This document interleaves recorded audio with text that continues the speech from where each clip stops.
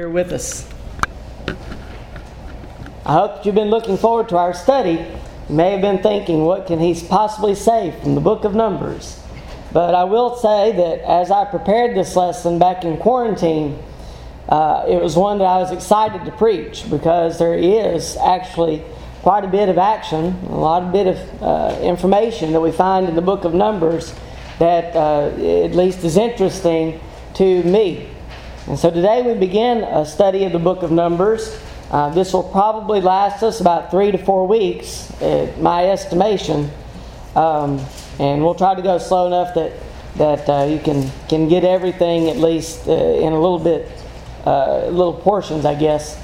Not a deep study by any means, but some interesting things that we do learn from the book of Numbers. As you know, this is a journey through the Bible that we are taking. And so we began with some of the basics about the Bible, and we eventually got into the book of Genesis. We've studied through Exodus. We've studied through Leviticus. And now we are ready for the book of Numbers. A lot of times, whenever we get to reading through the Bible, a lot of people are okay with getting through Genesis, and they're okay with getting through Exodus. But usually whenever they get to the book of Leviticus, they start getting bogged down with the laws and trying to understand the law that God gave to His people, the ordinances that He gave, the specifics of those ordinances. And it seems that Leviticus is almost an ending point if we're trying to study through the Bible. And it is unfortunate because we do have other books that have a lot of meaning. And Numbers is one of those. Really, Numbers could do well. I understand the Exodus into Leviticus because we're talking about law. God gave the law to Moses, and so Moses is giving the law to the people at the end of the book of Exodus and going into Leviticus. But we could almost go right from Exodus to Numbers because it's not but a very short time between those books and between the Exodus before we get into the events of Numbers. A question that we might begin with for today: why is Numbers Numbers? You can probably guess it's about numbers. There are 2 numberings of the men of war. One of those is in chapters 1 through 4, and then there is another numbering of the people in chapters 26 through 27. So we have 2 separate numberings of the people that is given in the book of Numbers. The book of Numbers covers approximately 38 years of desert wanderings. It is a journey through the Bible that we are taking, and I've tried, at least in the last couple of lessons, to give each of them a name based on the content of the book.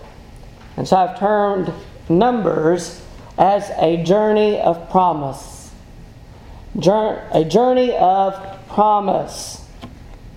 It is a book of promise because during the wanderings before the Jews is the promise of reaching the land of rest, of reaching the land of Canaan.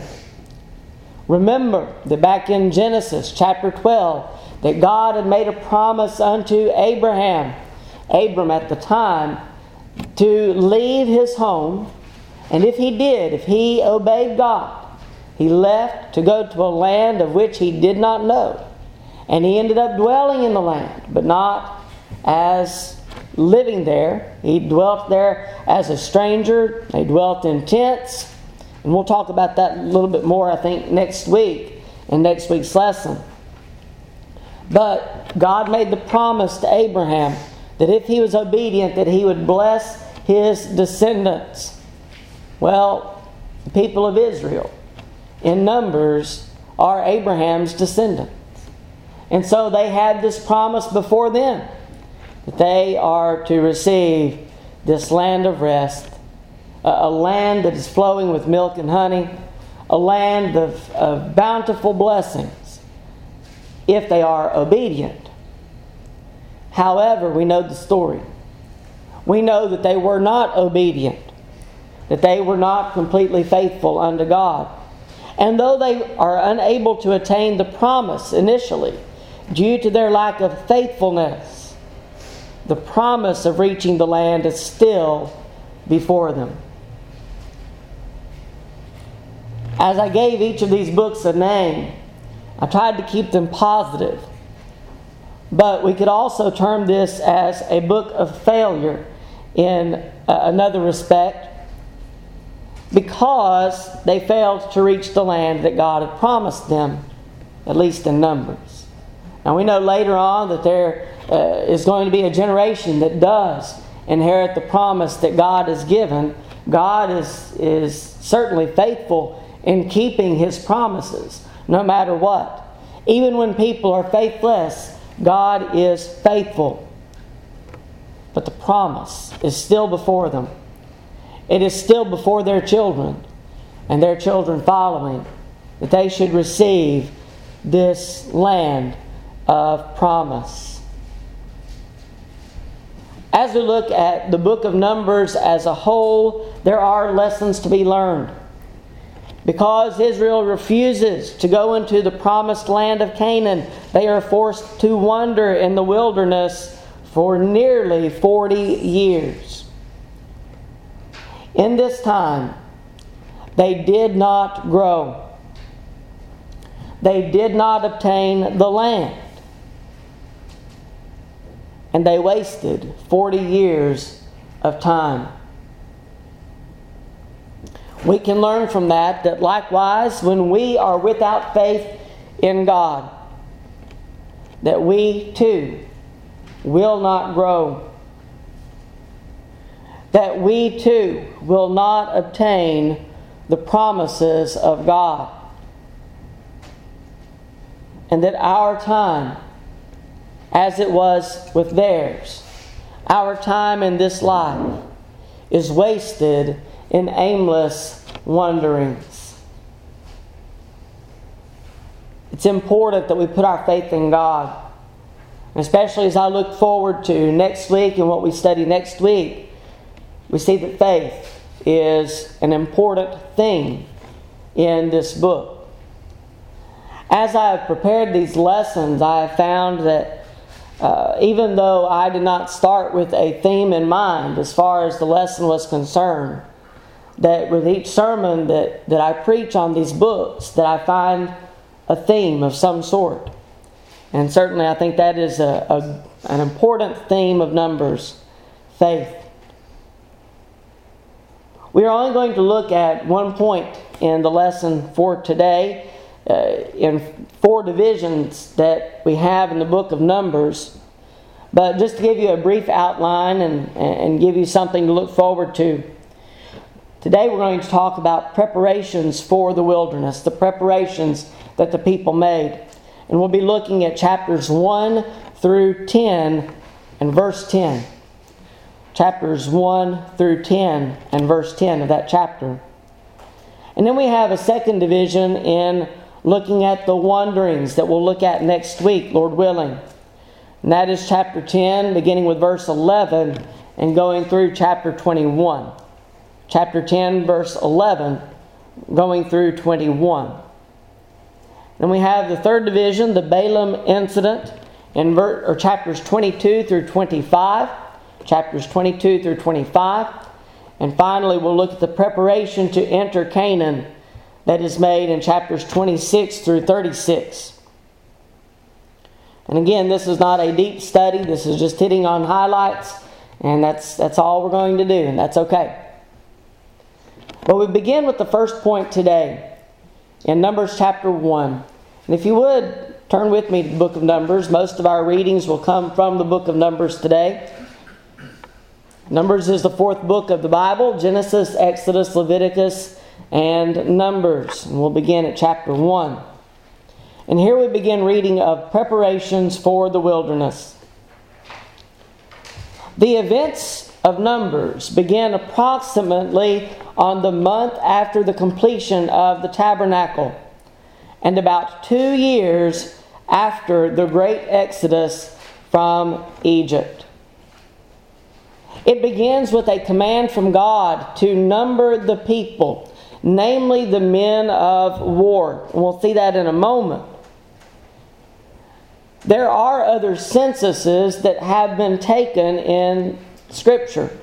And we read of those. We have the other census that was made in Numbers chapters 26 and 27. We also have one that is found in 2 Samuel chapter 24. And this is David's census. And I want to spend just a moment just talking a little bit about David's census, because David's census was different than that we read of in Numbers. And the key difference between David's census and the census that we're reading about in Numbers is that David's census was not called for by God. His census was not called for by God, and a plague of pestilence was incurred upon the people for their disobedience, killing 70,000 men in 3 days, as we read in verse 15 of 2 Samuel chapter 24. So that's something that we need to remember in looking at the two censuses, is that one is positive, one is with God's blessing and command, and the other is not with God's blessing and command. And that's something for us to remember as we look at the census. The problem with David's census was not that the census in and of itself, it wasn't wrong to number the people. However, David was wrong in going over God, basically. He went beyond God's will in calling for a census rather than putting his faith in God and God's providence and God's leadership of the people. Instead of putting his faith in God, he called for a census. He wanted to number the people. He wanted to know how many men of war he had.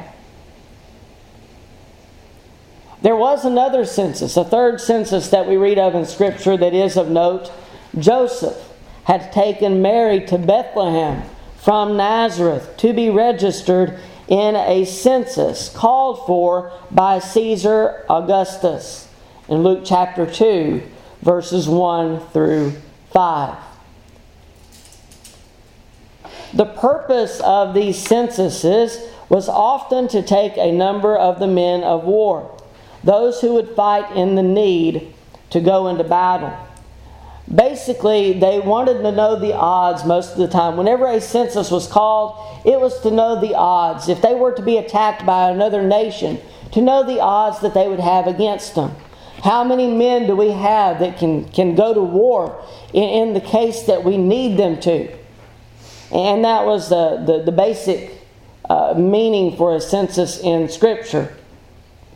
It's interesting to note, too, that we are currently involved in a national census, not taking numbers for wartime necessarily, but to know how many are registered for each state, to determine funding for schools and so forth. At least that's what they tell us, right?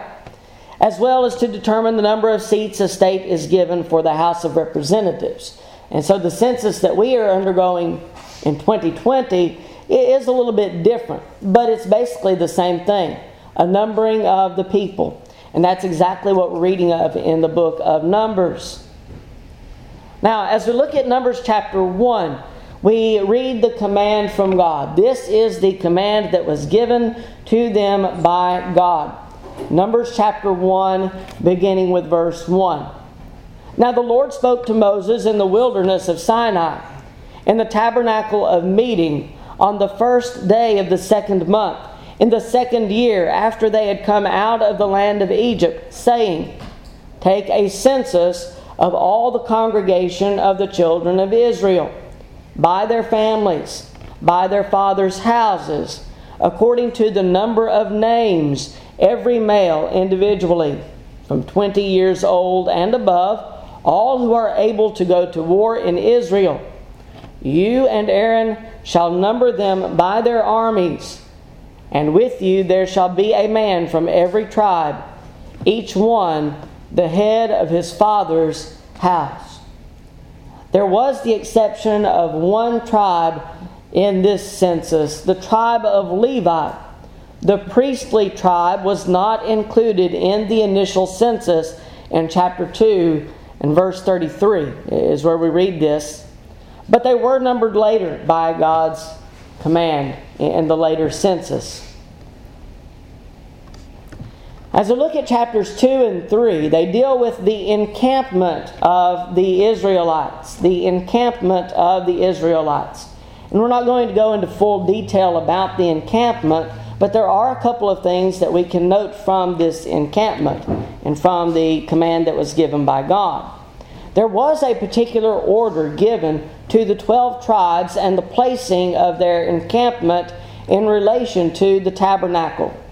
One thing to note about the placement of their encampment in regard to the tabernacle is that Moses, Aaron, and Aaron's sons were given a special placement, camping before the entrance of the tabernacle. We read this in chapter 3, Numbers chapter 3 and verse 38. Moreover, those who were to camp before the tabernacle on the east, before the tabernacle of meeting, were Moses, Aaron, and his sons, keeping charge of the sanctuary to meet the needs of the children of Israel. But the outsider who came near was to be put to death. It would seem that Moses, Aaron, and Aaron's sons were placed in a position of guardianship of the tabernacle. They would make sure that no one entered that wasn't supposed to be there. And especially we have this command for someone who is a stranger, an outsider, that if they came near, they were to be put to death. And so their encampment, their placement is before the entrance of the tabernacle. Another note that we might make about the encampment is that among the Levites, three families were assigned special duties in regard to the tabernacle. And we read that beginning in chapter 3 and backing up to verse 17. In Numbers chapter 3, beginning with verse 17, these were the sons of Levi by their names: Gershon, Kohath, and Merari. Gershon, Kohath, and Merari. And we read beginning with verse 23. The families of the Gershonites were to camp behind the tabernacle westward. And the leader of the father's house of the Gershonites was Eliasaph, the son of Lael. The duties of the children of Gershon in the tabernacle of meeting included the tabernacle, the tent with its covering, the screen for the door of the tabernacle of meeting, the screen for the door of the court, the hangings of the court, which are around the tabernacle and the altar, and their cords, according to all the work relating to them. Verse 27, from Kohath came the family of the Amramites, the family of the Izharites, the family of the Hebronites, and the family of the Uzzielites. These were the families of the Kohathites. According to the number of all the males, from a month old and above, there were 8,600 keeping charge of the sanctuary. The families of the children of Kohath were to camp on the south side of the tabernacle, and the leader of the father's house of the families of the Kohathites was Elizaphan, the son of Uzziel. Their duty included the ark, the table, the lampstand, the altars, the utensils of the sanctuary with which they ministered, the screen, and all the work relating to them. In verse 32, and Eleazar, the son of Aaron the priest, was to be chief over the leaders of the Levites, with oversight of those who kept charge of the sanctuary. From Merari came the family of the Mahalites and the family of the Mushites. These were the families of Merari. And those who were numbered, according to the number of all the males from a month old and above, were 6,200. The leader of the father's house of the families of Merari was Zuriel, the son of Abihail. These were to camp on the north side of the tabernacle. And the appointed duty of the children of Merari included the boards of the tabernacle, its bars, its pillars, its sockets, its utensils, all the work relating to them, and the pillars of the court all around, with their sockets, their pegs, and their cords. The one thing that I want you to notice from these verses, and the one thing that we should note, is that each family was given certain responsibilities in regard to the tabernacle. They were given certain responsibilities in the service. And they weren't all given the same responsibilities. They weren't all just in charge of doing all of it. But they were given certain responsibilities, and it was according to the order that God gave them. But we also notice in these chapters the law of the Nazirite. The law of the Nazirite. And this is probably the most interesting thing that we'll talk about today. At least it was to me.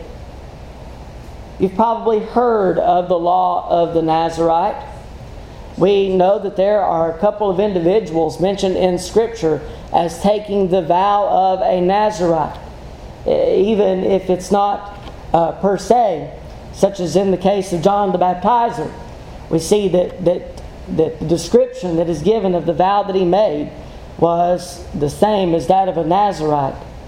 But another individual that we notice in Judges chapter 13, verses 2 through 5 is Samson. And from his birth, he took upon himself the vow of the Nazirite.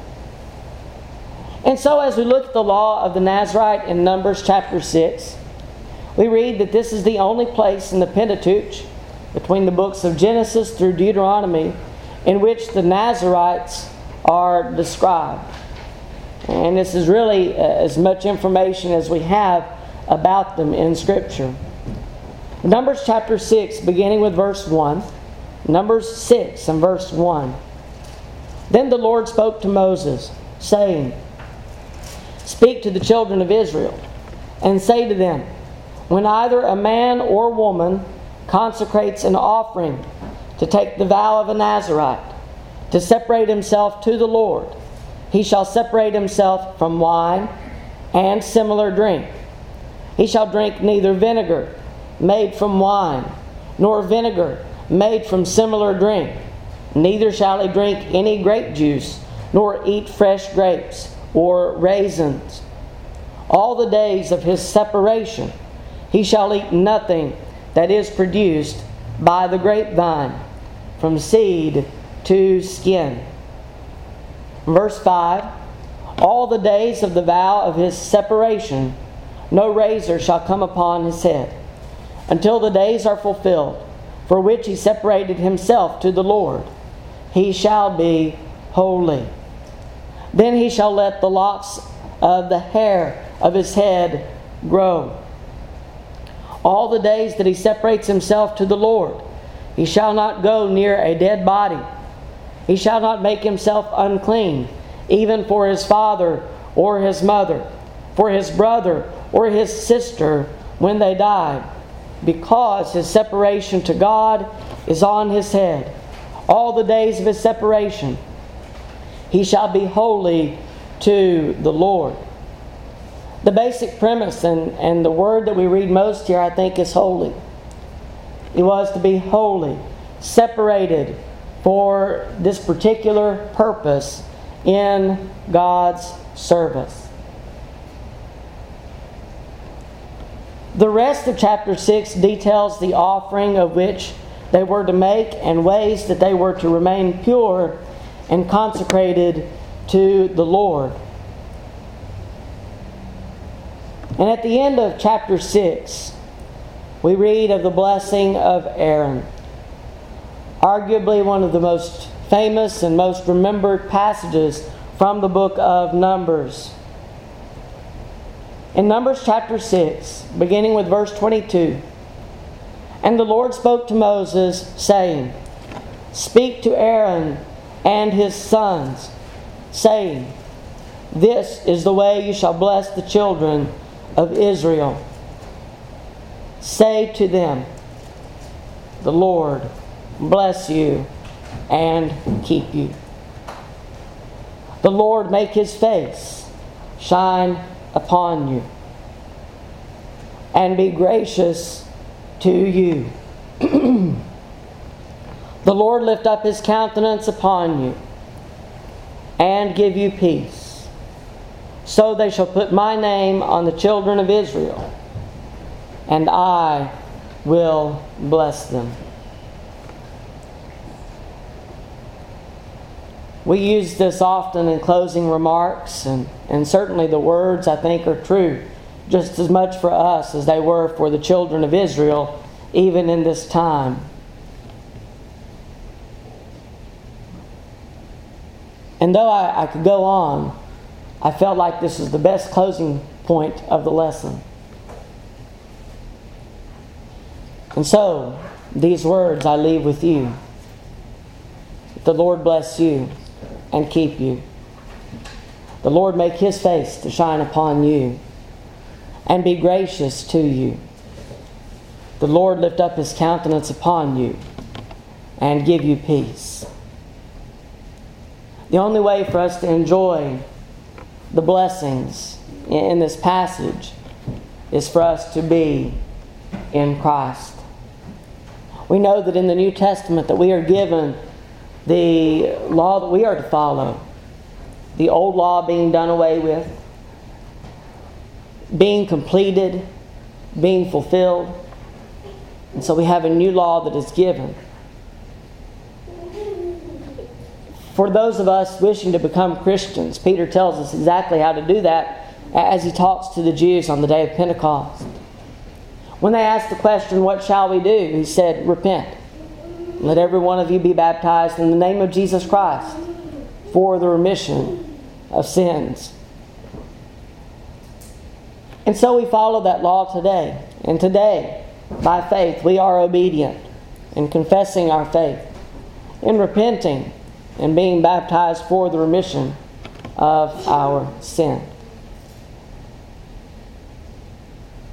Maybe it is that you've obeyed this commandment. Maybe you've become a Christian, but you've not walked in the ways of God. Maybe you've not continued in faithfulness to Him. And maybe you need to return. Maybe you need to repent. Maybe you need to ask for prayer. Maybe you need help in some way. The Lord's invitation is always open. It, as far as we are concerned, always has been and always will be. As long as we have breath, as long as we have life on this earth, the invitation is open for us to respond to.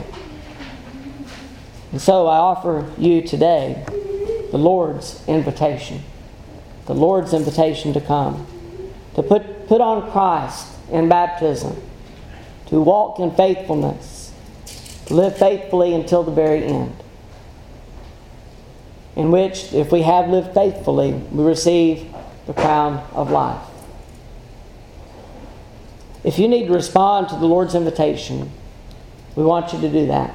And we give you that opportunity as together we stand and as we sing.